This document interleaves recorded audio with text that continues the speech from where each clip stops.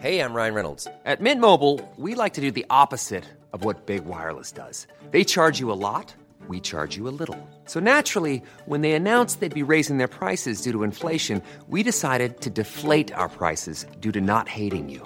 That's right. We're cutting the price of Mint Unlimited from $30 a month to just $15 a month. Give it a try at mintmobile.com/switch. $45 up front for 3 months plus taxes and fees. Promo rate for new customers for limited time. Unlimited more than 40 gigabytes per month. Slows full terms at mintmobile.com.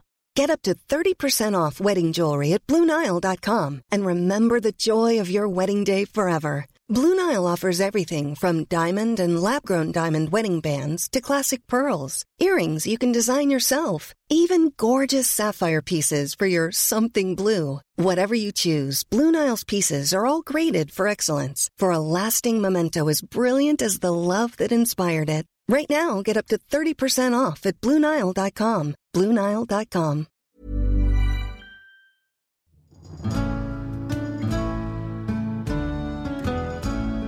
My guest today is Dr. Tanya Cooper, who is Curation and Conservation Director at the National Trust, and she was formerly Curator of 16th Century Collections at the National Portrait Gallery. She was very much our sort of woman.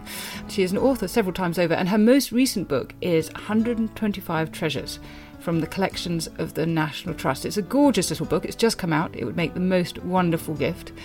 And as you know, I take the playing field of not just the Tudors to be anywhere from the late 15th to the late 17th century. So I asked Dr. Cooper if she would speak to us about a dozen treasures from her book that date from this period. And that is the rather wonderful task that we have ahead of us today. But before we get into that, Tanya, how did you choose 125 treasures from everything that the National Trust has? It must have been an excruciating process. What were your criteria? We were really wrestling with lots of different things because I wanted to show the extraordinary range of objects that there are in the Trust, you know, everything from tapestries and paintings and sculpture to armour, to dress, to furniture, to ceramics, vast numbers of different things. But we also wanted to show some of the key treasure houses present their collections across the whole of the National Trust. So we're thinking about the regional variation and ensure that we could, across time, have enough objects that were really represented a particular period. So partly because my background is 16th and 17th century, there are quite a lot of 16th and 17th century things in the book, but there are certainly Greek and Roman objects, there are 18th century things, and there are 20th century things too. And the interesting thing about the National Trust collections is that unlike a museum's collection, they are in some cases in the situation in which they were used. They are in their historic places and they haven't been imported to be displayed. Well, perhaps they have, but they've been imported to be displayed in a domestic space. Yes, exactly. I think there's something very, very different about a historic house from a museum, because what you're looking at is an ensemble of extraordinary objects in a place put together, often over time, sometimes by one particular family, and that those objects play a very specific role within the context of that space. But they are also often internationally significant objects in their own right, and they tell a story of their life perhaps before even they were acquired or installed in a particular place. So some of the objects in this book tells you a little bit about the way that they were made or where they were first made, but also some of these objects were directly commissioned for particular spaces. And I think that's the thing that's exciting about Trust collections, is you're seeing them in the context of a 17th century interior, and that feels very, very different to understanding the meaning. And I'm just struck by the fact that having already been a specialist on portraiture from this period, you've had to become a specialist on everything, on every material piece of culture that we have and every object that the Trust has to offer. Well, I'm certainly in awe.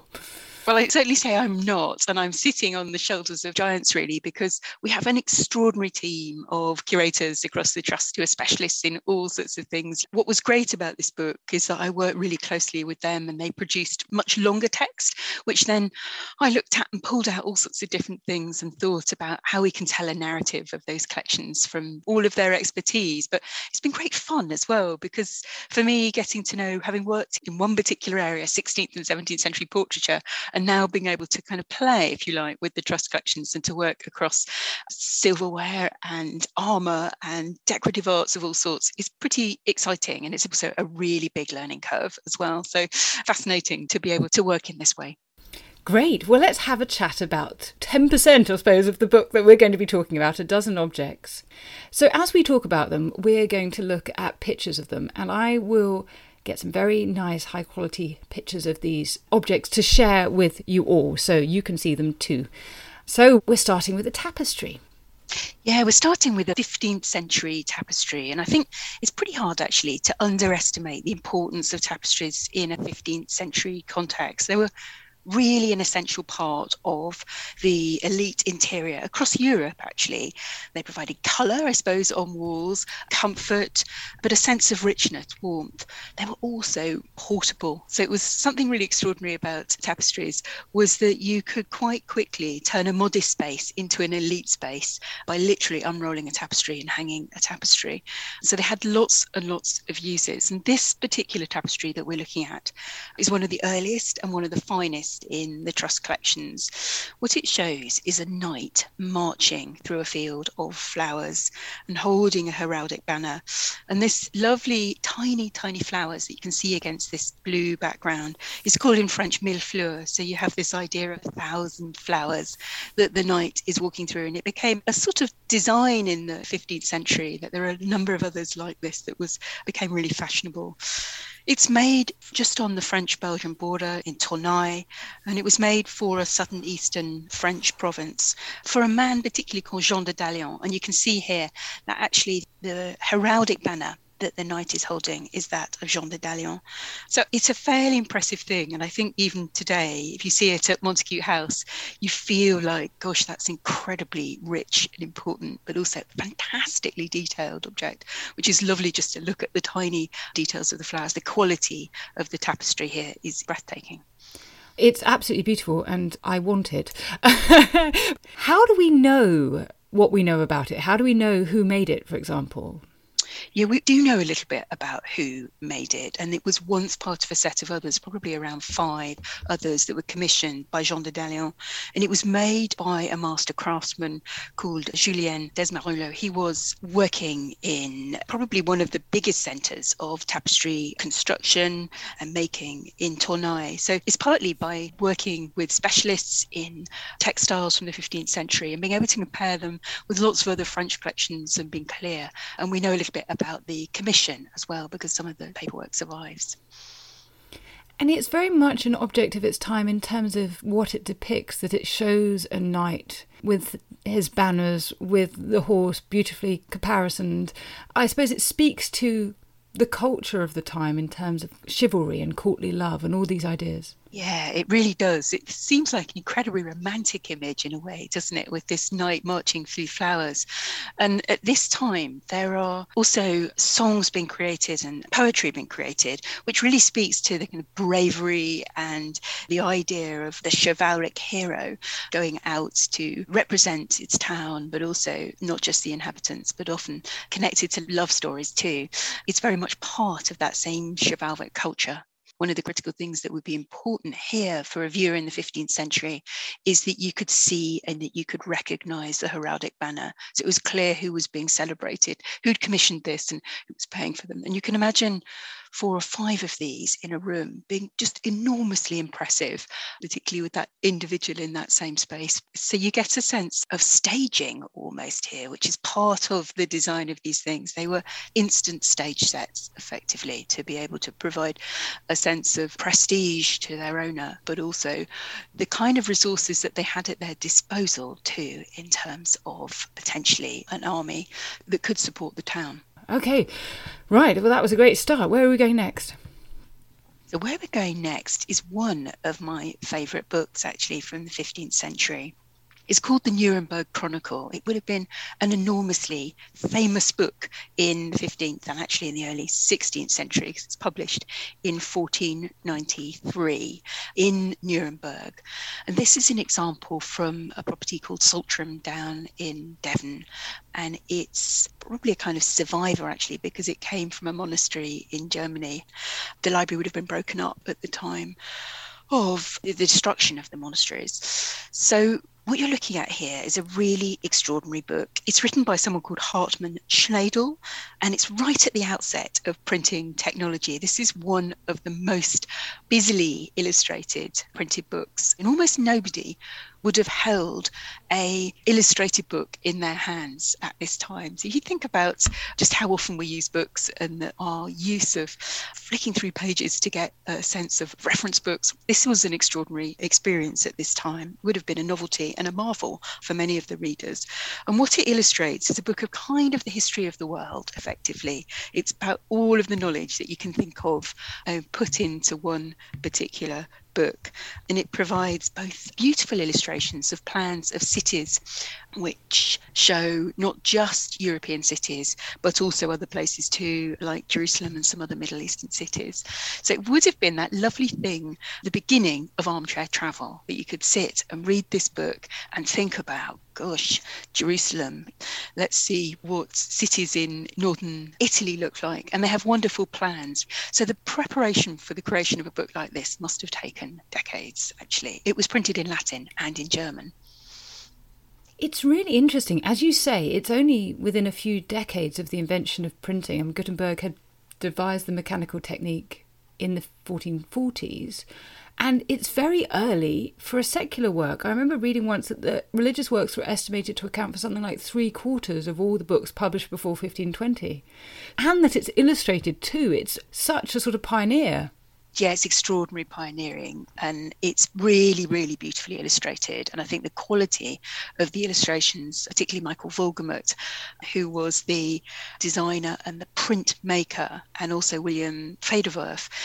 But what's interesting about Wolgemut is he was Albrecht Dürer's teacher. So you get the beginning here of some of the designs, some of the compositions have the seeds of that probably most talented of all German Renaissance artists, Albrecht Dürer. And here we've got Michael Wolgemut, his master, who's creating these wonderful designs. You know, the one that's I think particularly interesting and I've put into the book is Memento Mori scene of these dancing skeletons, rather macabre, but there are so many extraordinary illustrations in this book, very, very inventive. Really, you get this lovely kind of highly skilled technique of beautiful cutting, so very, very fine lines, but also really inventive designs. Yes, this dance of the death that we can see, skeletons doing a sort of jig over a grave, it is kind of macabre. Why was it such a fascination? Really popular across most of Europe, actually, the Dance of the Death, and particularly seems to have started in Germany, but even in St. Paul's Churchyard, they had a Dance of the Death painted along the cloisters. And it's that wonderful macabre idea, but for Christians, of course, phenomenally important, that you need to hold death dear. You need to think about your final end, and that will help temper the way you act in life. And that actually what's important for Christianity is ensuring that the way you behave and that managing your behaviour is just worth holding on to the fact that the ultimate goal for you is salvation, and that particularly in Catholic faith, of course, it's important that you are behaving in such a way that you ensure that you can reach salvation, and therefore holding death in mind, realising that's just around the corner for you is really important. But also for Protestants too, you see it really often, that sense of you may be predestined to salvation, but you also need to ensure that you're behaving the way that you should as a Christian. And just lastly on this, it's got a beautiful cover. Tell me about that. Yes, it has. There's some really, really lovely book bindings across the libraries of the National Trust. And this is an original one which would have been part of the original design. And this book came from a library in Germany. So bookbinding was a craft, an art in itself, and you see not just tooled leather as you see here with this lovely design, but also, of course, the spines would often tell you exactly what you were looking at.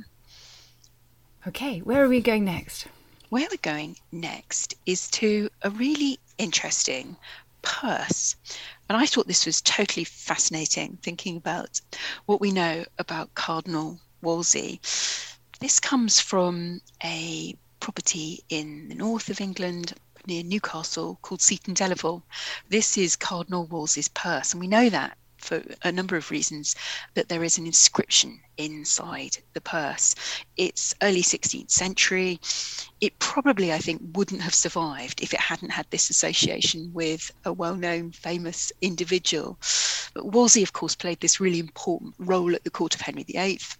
He's one of the king's closest advisors, but of course he fell out of favour quite dramatically, and he was tried of treason, but he died, of course, before he was executed. What you're seeing here is a leather, silk and silver purse with lovely tooling all around the edge, embossed in the same way that book covers were. And what I love about this is they're pretty rare, these kinds of objects. Most of them would have lost them, but you've got some silk embroidery that it opens out onto, and it's got a number of different sections in it. And it just shows how elaborate these things were, how much work went into and were personally commissioned. Of course, you could go in, I'm sure, in the early 16th century and buy things ready-made, but many people would directly commission exactly what you were looking for, and that's certainly what Wolsey's done here. It has an inscription which reads in Latin, "The cross is the touchstone of faith, Cardinal T. Wolsey, W-O-L-S, and then the date in rather dog Latin, 1518. So you have this really amazing object owned by an individual, which is actually in some ways quite an ordinary sort of object. And 1518 is a point at which Wolsey is very much on the rise. Treaty of London has just been signed, that he's orchestrated making peace between different countries. So this is a testament to his wealth and power, I suppose, at the time. He's obviously got time to go out and commission from a master craftsman this really, really beautiful purse. And I suspect it would be used not just to carry coins, but also to carry seal rings and things like that. Probably also gaming pieces, but also documents in here. At the back, it's got a little kind of flap which allows you to see that it would have been carried on a belt. And this is why you get that in the 15th and 16th century cut purses, because it's not pickpockets, because not many people have got pockets in this period, but what they've got is purses on belts. And what you needed as a thief to get these off people's was to cut their purse from their belt. So you get the term cut purses for thieves. And the embroidery, which you said was silk, is really surprising to me because it looks almost Celtic in design.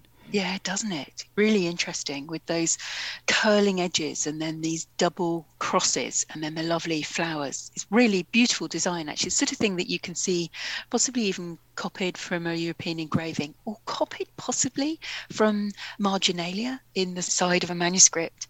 Often you get those sorts of repeated designs that get used again and again and again. And sometimes you think, oh, if you were looking at this, you might say it was a bit earlier than 1518. But because we've got a date, it's lovely to see that. From Wolsey's purse to something rather different. What's this?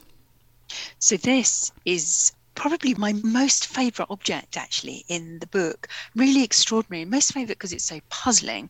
And often those things that puzzle you as a historian, you think, gosh, there's more work to do on this extraordinary table. It dates from about 1542 to 1553, and it's in a hexagonal room in a property called Laycock Abbey down in Wiltshire. It's quite a small room, and you squeeze into this room, and it's mostly taken up by this extraordinary hexagonal table, which has a carved base at the bottom, and then this hexagonal, beautiful, polished top, which is both marble and umotic limestone. What you're looking at here, I think, is the owner, William Sharrington of Laycock, who is commissioning this state-of-the-art Renaissance table, thinking about design, particularly in France, and probably from a Parisian maker. So you wouldn't expect in the 1540s a country gentleman to be in a position where he's commissioning a table quite of this sort, because this is really cutting-edge Renaissance design, incredibly beautiful. What you're looking at on the base is these limestone carvings of these figures, which are really extraordinary grotesque figures. They have got goat's legs and humans' bodies, and then this extraordinary kind of headdress. But it's influenced by what you would see in France at this period, really fashionable French design, really up to the minute design of a designer called Certout, who creates all sorts of other things like this that you see, but very, very rare in England, which is partly why I like it, really, that idea of being incredibly fashionable. How did he find out about it? And how did the English craftsmen translate these images? Almost certainly, I think, from printed images. It's worth saying too that it was designed as a strong room, we think, this room, and designed probably to show off William Sharrington's remarkable collection of curiosities and cabinet of extraordinary treasures. So probably for his honoured guests to come in and show other objects on top of this table. It's a wonderful showpiece, I think.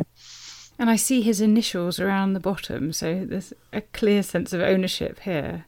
Yes, and also his wife, Grace, which is very nice too. So you get this sense of both him and his wife designing Les Coq Abbé, which itself, of course, was a former nunnery, which is then transformed by Sharrington following the dissolution of the monasteries. So you wonder if the limestone is even reused from something else. It's that lovely moment of a patron looking in all sorts of directions at once and thinking about how he's getting English craftsmen to create wonderful French Renaissance design.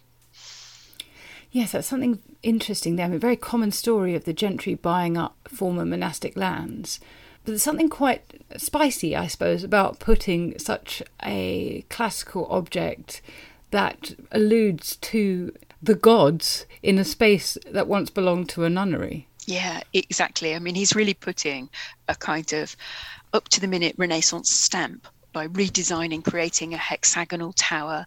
In fact, there's 3 stories to this tower, but there is another table a little bit like this in the room above. So very much designed as a space for the elite to come in and to be impressed by, but to create a table to showcase other treasures is sort of interesting, I think. Just shows you about the importance of collecting and the importance of thinking about how decorative art objects were very much part of people's cultural capital and sense of curiosity about the world, which would have happened in this tiny room on top of this amazing table. And we're going from this to something quite monumental. Yes, we're going from Cardinal Wolsey's purse to a globe at Petworth House in Sussex. Just a remarkable treasure house, Petworth, really extraordinary, full of incredibly important treasures. And this is a terrestrial globe.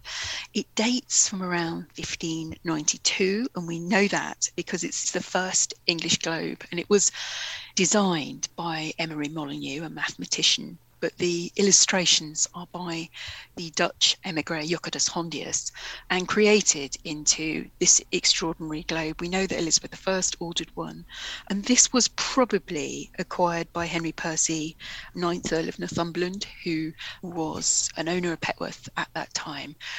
Most remarkably, we know that this has been at the property since 1632, and I think that's one of the extraordinary things about National Trust properties. They are the original galleries and museums of England, and you think, gosh, this object has played a part and people have seen it for that long at Petworth.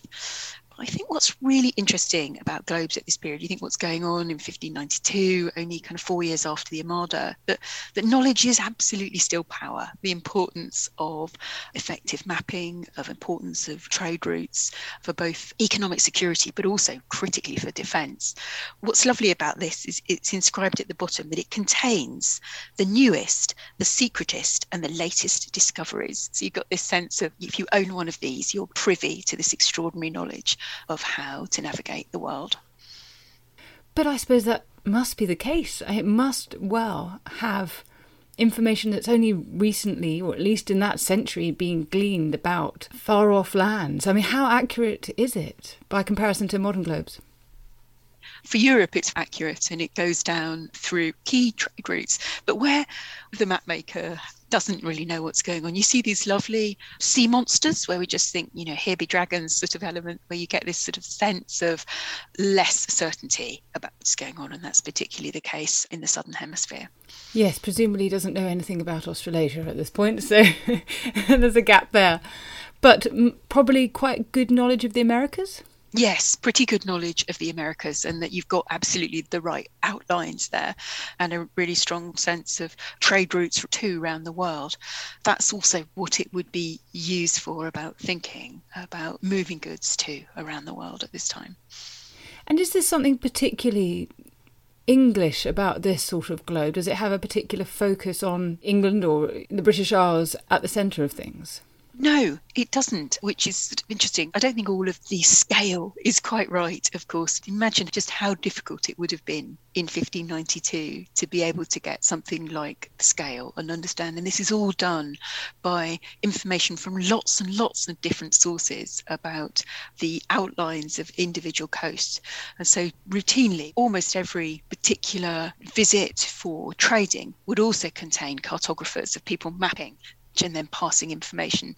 So it's an incomplete picture, but it's a pretty impressive picture based on England's view of lots and lots of different trade routes and their different cartographers that would have been taking the outline of the map of Algiers.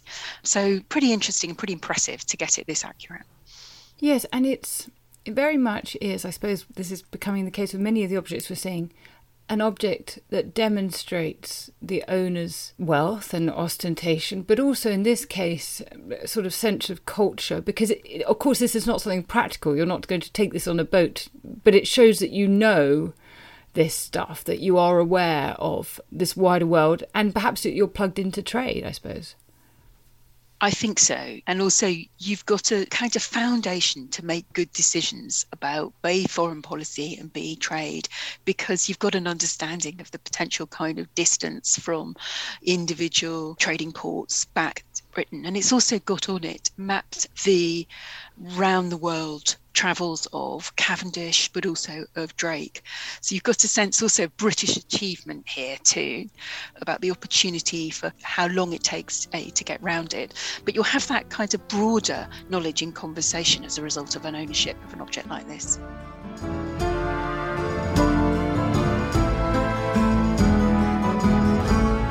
Okay, Tristan, you've got 50 seconds. Go. Right, so Dan's given me a few seconds to sell the Ancients podcast. What is the Ancients, I hear you say? Well, it's like Dan's show, except just ancient history. We've got the groundbreaking new archaeological discoveries. This seems to be the oldest known dated depiction of the animal world, as far as we can tell, anywhere in the world. We've got the big names. It's one of those great things, Pompeii. It's kind of forever rising from the dead and from destruction. We've got the big topics. The man destroys 7 legions in a day. No one in history has done that. Subscribe to the Ancients from History Hit, wherever you get your podcast from. Oh, and Russell Crowe, if you're listening, we would love to have you on the Ancients. Spread the word, people. Spread the word.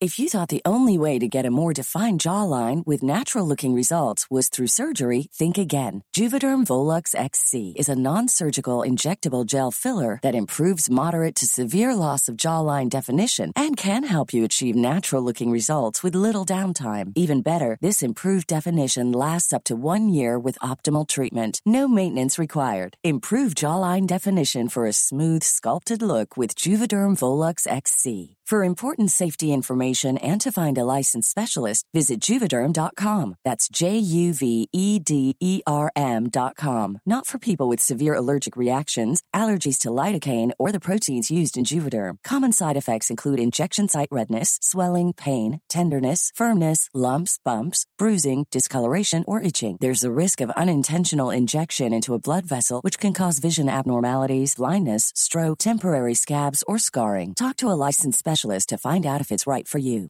Hey, I'm Ryan Reynolds. At Mint Mobile, we like to do the opposite of what Big Wireless does. They charge you a lot, we charge you a little. So naturally, when they announced they'd be raising their prices due to inflation, we decided to deflate our prices due to not hating you. That's right. We're cutting the price of Mint Unlimited from $30 a month to just $15 a month. Give it a try at mintmobile.com/switch. $45 up front for 3 months plus taxes and fees. Promo rate for new customers for limited time. Unlimited more than 40 gigabytes per month. Slows full terms at mintmobile.com. Ready to pop the question and take advantage of 30% off? The jewelers at BlueNile.com have got sparkle down to a science with beautiful lab-grown diamonds worthy of your most brilliant moments. Their lab-grown diamonds are independently graded and guaranteed identical to natural diamonds. And they're ready to ship to your door. Go to BlueNile.com to get 30% off select lab-grown diamonds. That's BlueNile.com for 30% off lab-grown diamonds. BlueNile.com.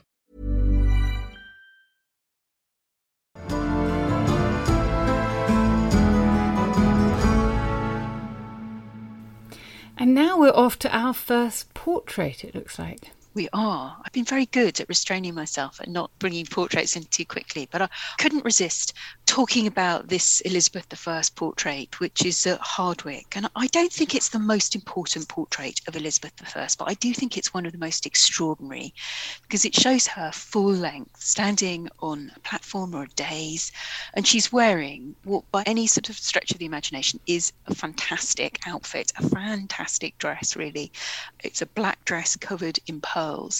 But probably even more interesting is this white satin petticoat, which is absolutely covered in flowers and foliage, but also sea creatures, incredibly detailed, careful embroidery, probably on a satin surface. But there's something a bit funny about this portrait because, like many English portraits of this period, and it dates from late in Elizabeth's reign, it dates from around 1598 to 99. The perspective is a bit strange. The artist hasn't quite got how you would describe her dress. Her feet feel very tiny. Her waist feels absolutely extraordinarily tiny. And he hasn't quite got the perspective of the extraordinary farthingale, this remarkable dress that she's wearing that would have hooped out your dress in a very, very large kind of circle around you. And that's, I think, because it comes from a miniature design, and it probably is. We've gone backwards and forwards with discussions about who painted this, and I think it definitely relates to the miniaturist Nicholas Hilliard, who's really famous and well-known, fantastically skilled miniature painter. But we also know he did paint, or he was commissioned to paint, a number of what are called paintings in large, and whether he worked with another artist or whether he actually painted the paintings in large himself, I think is very difficult to tell.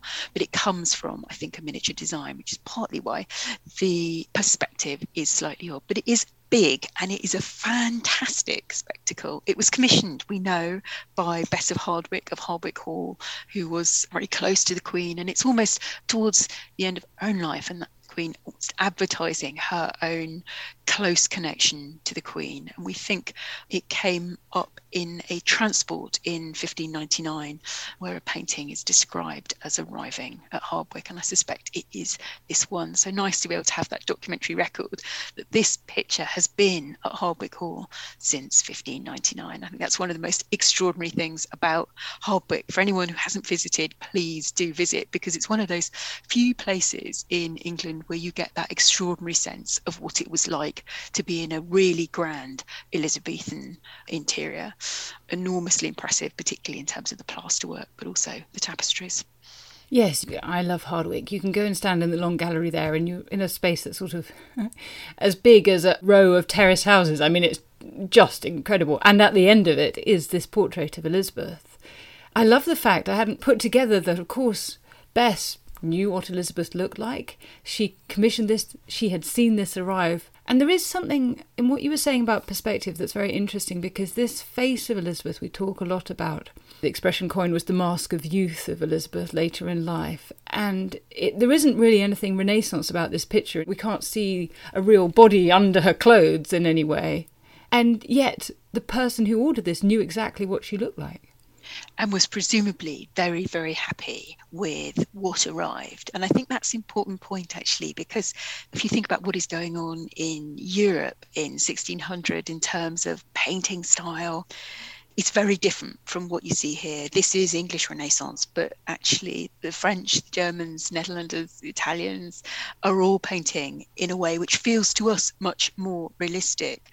But you have to remember that before photographic reproduction, the English viewers wouldn't have had that in their head. They would be thinking about the remarkable fabrics. They would be thinking about Elizabeth as an extraordinary, charismatic figure. They'd be thinking about how this just does justice to the Queen, rather rather than necessarily the idea of a trope of visual representation. This is the way to represent the Queen for Bess. I suppose that's probably the best way of putting it.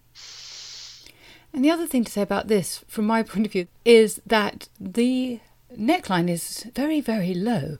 And it reminds us of anecdotes about Elizabeth, one ambassador turning up saying that he could sort of see basically down to her navel. And this is, of course, her dressing as a virgin queen. Exactly right. And you wouldn't expect this of a kind of matronly woman, but of course she is perpetually youthful as a virgin queen. And so what you have here is quite impressive décolletage, don't you? And extraordinary pearls at her neck and then pearls that go down. But that sense of queen, you get quite a lot of descriptions, of course, of Elizabeth, which do say as she gets a little bit older that actually that sort of mask is beginning to crack. And it's very clear that she's got painted, dyed red hair, and must have been extraordinarily difficult, I think, as an older woman to continue to present that fiction and the stress of that, which her portrait painters, of course, do justice to. But in real life, it must have been very, very difficult. It's a lovely contrast to our next object, which is also a portrait, but a very, very different one. Tell us about this.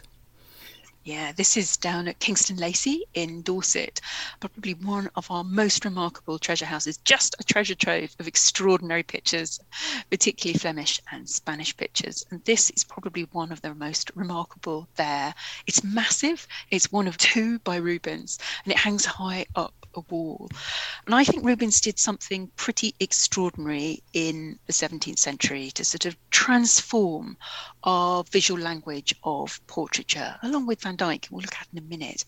But Rubens does something which is about showmanship and bravado in his painting style. And you see that here probably most of all in his Genoese paintings. And this was painted in Genoa in about 1607. And it's oil on canvas. And because you're starting to work on canvas at this period, you can create really, really big pictures on a frame. It probably depicts a Genoese member of the nobility called Marchesa Maria Grimaldi and an attendant. And it's a tricky picture, I think. It's a picture which is sort of uncomfortable. It is full of drama, of energy and movement. And the Marchesa is seated, but her attendant is standing. And it's quite likely, I think, that the attendant is probably a dwarf. He's standing on a slightly raised platform at the back, and he is opening a curtain, and light is falling directly on the face of the Marchesa. At the same time, you've got this extraordinary movement of the dog jumping up towards her and the curtains billowing. So it's this sense of energy and drama that absolutely is about showcasing people that Rubens does brilliantly as an artist. And I think it's just tour de force of Rubens, and fantastic to see it in a country house. What we know is it was bought by William John Banks, the owner of Kingston Lacy, on his tour of Italy. And just thinking about that period, by the 19th century, these pictures leaving Italy and becoming part of English country houses is also part of the story of the National Trust. I'm also really struck by the background, that we have these beautiful Corinthian columns that we can see, and the light, Italian light, shining in through, as you say, falling on the exquisite woman in the foreground. But all of that too speaks of fashion and wealth and power. Yeah, the way that he's using light here is very, very clever and extraordinary, and it seems to be falling in all sorts of different directions, and helped by the fact the Marchesa has the most extraordinary ruff, probably the largest ruff that you have ever seen. It sort of comes down to just near her chest and goes back a long way, which just provides a foil for her face, so that everything about this makes you look at the young woman and her very, very elegant face. And I think there's something difficult about that, because it's naturally combined alongside the face of the attendant. So there's a sort of sense of comparison there, which feels uncomfortable. It was probably meant to. The sense of dynamism here in the light, and then the sense that you've got the attendant who just opened this curtain and there she appears. It's about drama of the most extraordinary sort. And it restages, actually, portrait painting. If we look at what we've just seen, and only 10, 15 years earlier, it feels like a totally different way of painting. It's really interesting. The ruff, you're right, it's bigger than a dinner plate. And unfortunately, I suppose it does have, to a modern view, the effect of making her look like her head is on one, a la John the Baptist. But actually, also it does, as you say, really highlight her beauty. Right, so we had 2 portraits. Where are you taking us next, Tanya? So where we are going next is to a wonderful bed, and it's called a spangled bed, and it's at Knowle in Kent. And it was produced about 1621, and it's made of crimson silk satin. It's got these wonderful curtains which hang the side, and it's got literally hundreds of thousands of what are called spangles, or silver and silver gilt sequins. So it absolutely glimmers. It is a totally showy state bed. Now, the National Trust has got quite a lot of state beds, different houses. I think this is one of the most remarkable. And we know quite a lot about it. We know that it was made in 1621 for Anne Cranfield as a bed for lying in. And that term lying in means to go through your pregnancy and your maternity before and after the birth. But if you invite someone into your bedroom today, it probably means something very different from what it would mean in the 17th century, because bedrooms were very much showcases. They were places to invite visitors to and to be seen in state, as it were, for elite households. So it's a very different thing from today. Inviting someone into your bedroom is kind of a mark of respect in the 17th century.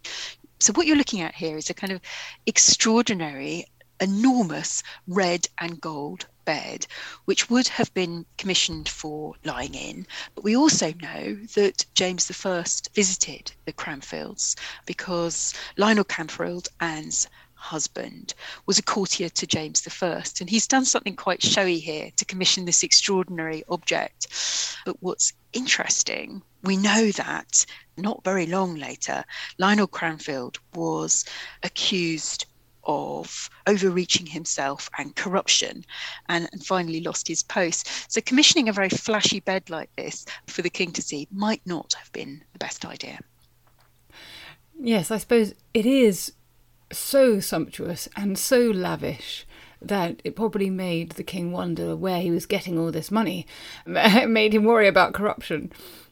Yeah, I would have thought so. I mean, it's not the greatest idea to advertise your extraordinary wealth, possibly to the king. And you've asked the king, in this case, to become godparent to the child. So this idea that you could kind of stage this moment of a wonderful time to celebrate your own progeny, as it were, is possibly slightly overreaching yourself. And it comes with not just the bed, but also stools and chairs, and also a cradle was commissioned at the same time. So he was quite interested in being able to have a whole ensemble that the king would be impressed about. And we're just a year later with these next pictures.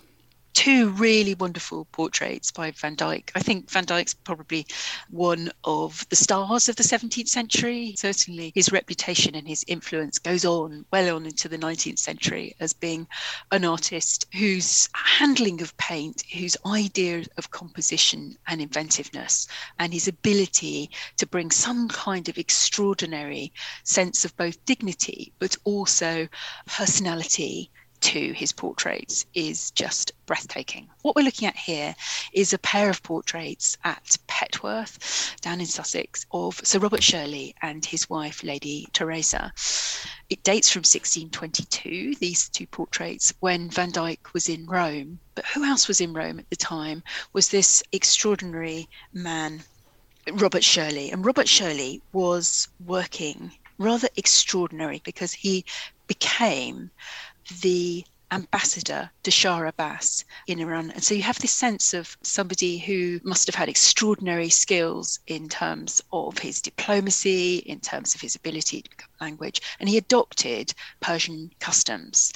So you have him here in Rome with his wife, and that would be interesting to know just how the commission would have evolved. Was it Van Dyck going to find Robert Shirley, or was it Robert Shirley coming to find Van Dyck? But whatever the case, Van Dyck's clearly fascinated by their extraordinary costumes and the breathtaking fabrics that are here. Robert Shirley's wearing a turban. He's wearing a cloak, which is covered in gold thread and lots of different designs. And then you've got his wife, who's seated almost quite demurely in this beautiful, beautiful gold dress. And we don't know why these objects came back to Petworth, but again, they've been there a very long time. They were hanging in the house in 1775. So again, this idea of Petworth as a kind of national gallery, really, at this time of extraordinary objects, where they would have hung alongside, many other remarkable paintings. So I guess they're interesting to me because they're so extraordinary, of this idea of an Englishman in Rome who has become the ambassador to Shah Abbas. Absolutely. This Anglo-Russian couple painted in Rome, dressed in Persian clothes. I mean, it's a wonderful indication of an international outlook in the 1620s. Yes, it is. And it shows you that sense of what is possible. We don't think about people travelling in the 17th century quite in this way, or both merchants and ambassadors having this kind of reach. You think about his life and his worldview, what he'd seen and the difficulty of travel, but also hugely cosmopolitan figure. He meets a Cistercian woman, Teresa Samsonia, and he marries her, and then they travel as ambassador to Shah Abbas across Europe.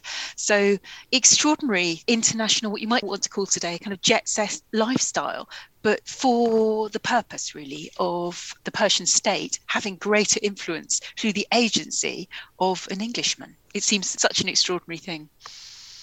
And I like the fact it's challenging to us, both in terms of how we think about things historically. We often think of the 18th century being the period where people are perhaps going to India and wearing Indian clothes and become assimilating.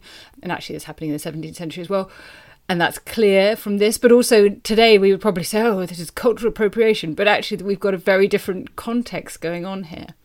Yes, and the global reach of Britain in the 17th century, I think, is really underestimated. And the influence of not just trade, but also of individuals coming back and being able to share information about different religions, about different customs, and about different ways of being. And, obviously being comfortable in lots of different languages. So hugely talented man, I'm sure. So from something international to something quite domestic. Yes, I love this object, actually. It's another piece of furniture. It's the Knoll sofa from Knoll in Kent, and a really remarkable object. Knoll is a house just full of remarkable 17th century furniture and decorative arts and pieces of furniture. This was an object that we know was made for a Stuart royal palace. On the bottom of this extraordinary it's an upholstered bench really, but it's called a sofa. On the bottom is stamped Hampton Court. So you have a sense of these objects being at some stage appropriated, let's say, from Hampton Court and taken to Knoll. And they date from the 1630s, from about 1635 to 1640. What we're looking at is an object which is beech covered bench with silk velvet in crimson with braiding, and it's quite damaged now. Unsurprisingly, it's had a lot of people sitting on it over time, but you still get this sense of a very, very sumptuous sofa. And I think what's interesting about this object and many objects in the National Trust is it gives you that sense of the beginning of the invention of comfort. All of us think now, I can't imagine my house, and I think probably most people can't, without a sofa. People talk about, I've got a date with my sofa, which sort of means staying home and just resting up. Well, what you have here is one of the earliest English-made sofas where you could be comfortable sitting down.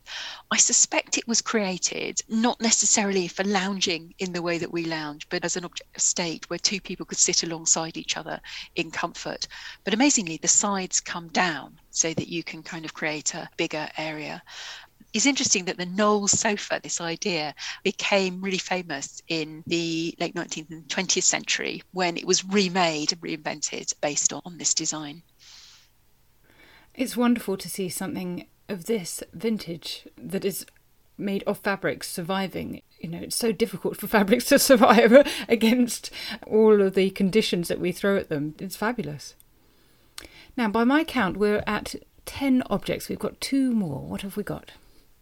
we've got this extraordinary box, and I love this box because it gives you an insight into the craft probably of a young person in the late 17th century. It's an embroidered box with this raised work embroidery, which is often called stump work in the 17th century. You don't really see it. Many people practice it now, but it's enormously skilled. It gives you this sort of raised surface, which is then embroidered over. And it's at Sudbury Hall in Derbyshire, which is very much a National Trust house for children. And appropriately, we think that this is an object made by a young woman. It is covered in these different metallic threads and chenille and silver gilt braids. And what you've got is a lovely design of animals and birds, but also of, really importantly, a biblical scene on the sides and on the front.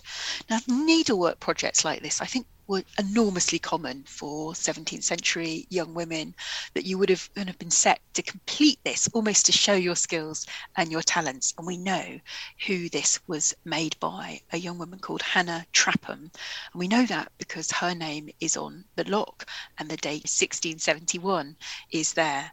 So it would have been a phenomenal labour of love, actually. What do you think it tells us about Hannah Trapham? Certainly tells us that she loved needlework, but it also tells us that she must have come from a reasonably well-to-do household, because you've got the materials are reasonably expensive. This would have been an expensive thing, but not an impossible thing to make. To make a box like this, she would have probably used designs from 17th century engravings, which were quite common, that you could buy designs that were specially adapted for embroidery projects. And so therefore you can mix and match and create your own box. So she's pretty creative as well. I don't know about anyone else, but I love a craft project. And this is such a beautiful labour of love to have created something like this. And she's creating it probably for herself because she's got her own name on it. And it would have held things like tiny bottles. It had a secret drawer for letters. So it's the sort of thing that you would have on your dressing table and been enormously proud of, I think. Yeah, it's an exquisite piece of work. I can't imagine having the skill to do something like that. And last, but by no means least, we have ceramics. One of the things I love is Dutch ceramics, and we've got a lot of them in the National Trust collections. This is probably one of the most extraordinary things. It's a flower pyramid, and it's a Delft flower vase, but it looks, I think, like no other vase that you've ever encountered in your life. It's in the shape of a pyramid with these spouts that come out, and it's in that traditional Delft blue and white, beautifully designed with these extraordinary sort of grotesque animal figures and vases painted onto the side, fantastically detailed. But it's designed almost as a pagoda type, so it's picking up on designs from Chinese ceramics, again, something that's looking backwards and forwards. And it's to be found at Dereham Park in Gloucestershire. It's, I think, a remarkable late 17th century showpiece, because we know it was used in the summer period to brighten rooms. So you'd have this sense of this extraordinary object which could show flowers. And it genuinely was designed to show flowers, probably most likely tulips, but also other things as well, possibly like poppies and eglantines. So this is a period of Dutch design. We know that the owner was also somebody who liked Dutch design and, of course, worked directly for the Anglo-Dutch court of William and Mary. And that was William Blaithwaite, who worked as an ambassador and was backwards and forwards to the Netherlands. And I suspect that's probably where he bought these. And that's such an important reminder that at this period of time, we're in this Baroque period, it very much is one where English and Dutch culture are being combined because of the monarchy. Dutch style was in fashion at this period in the 1590s, but partly because of the court, but also because it was revolutionary in terms of its design. You look at Dutch Delftware, incredibly beautiful, better than anything actually that we're creating of this kind of quality at that time, and every reason to think why these objects would become fantastically fashionable, and Mary was very, very keen on them too. So you have this sense of an object which is both kind of fashionable, but also useful in that it's showcasing your gardening skills and your flowers, because each spout would hold a single specimen. So you also have this interest in nature to be able not to look at a whole bunch of flowers, but actually to showcase individual, very, very expensive and elite flowers from bulbs.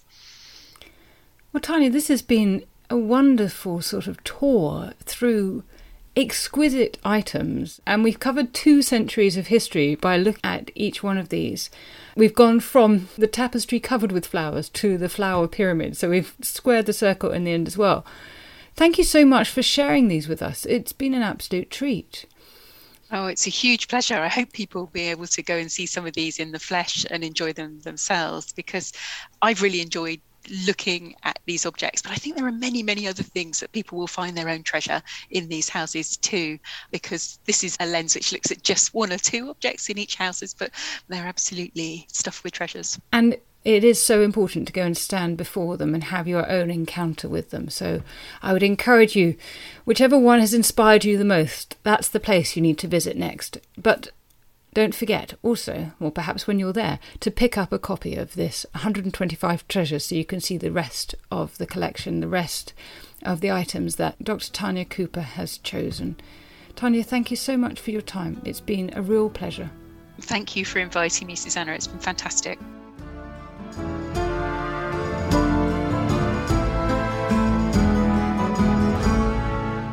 If you enjoyed this episode, please recommend this podcast to your friends and family, and do share it on social media. And also, please subscribe wherever you get your podcasts and leave a rating or a comment. Thank you. It's lunchtime at Tim Hortons, and we're serving up a special deal just for you. Our new $5.99 lunch deal includes your choice of any lunch sandwich and a side of crunchy kettle chips. Because what's lunch without a little crunch? And the sandwich choice is all yours, like a ham and Swiss, Chipotle chicken wrap, BLT, and more, made to order just the way you like it.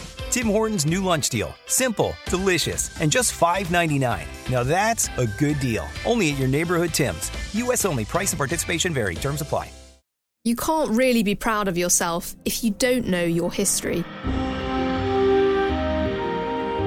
Those were the words of Nelson Mandela, and the foundation of a new podcast from The Times and The Sunday Times, Your History. Join me, Anna Temkin, Deputy Obituaries Editor of The Times, each week as we explore the astonishing lives that have shaped our own lives. Your History, available wherever you find your podcasts. History is full of extraordinary people, the Tudors being just a handful.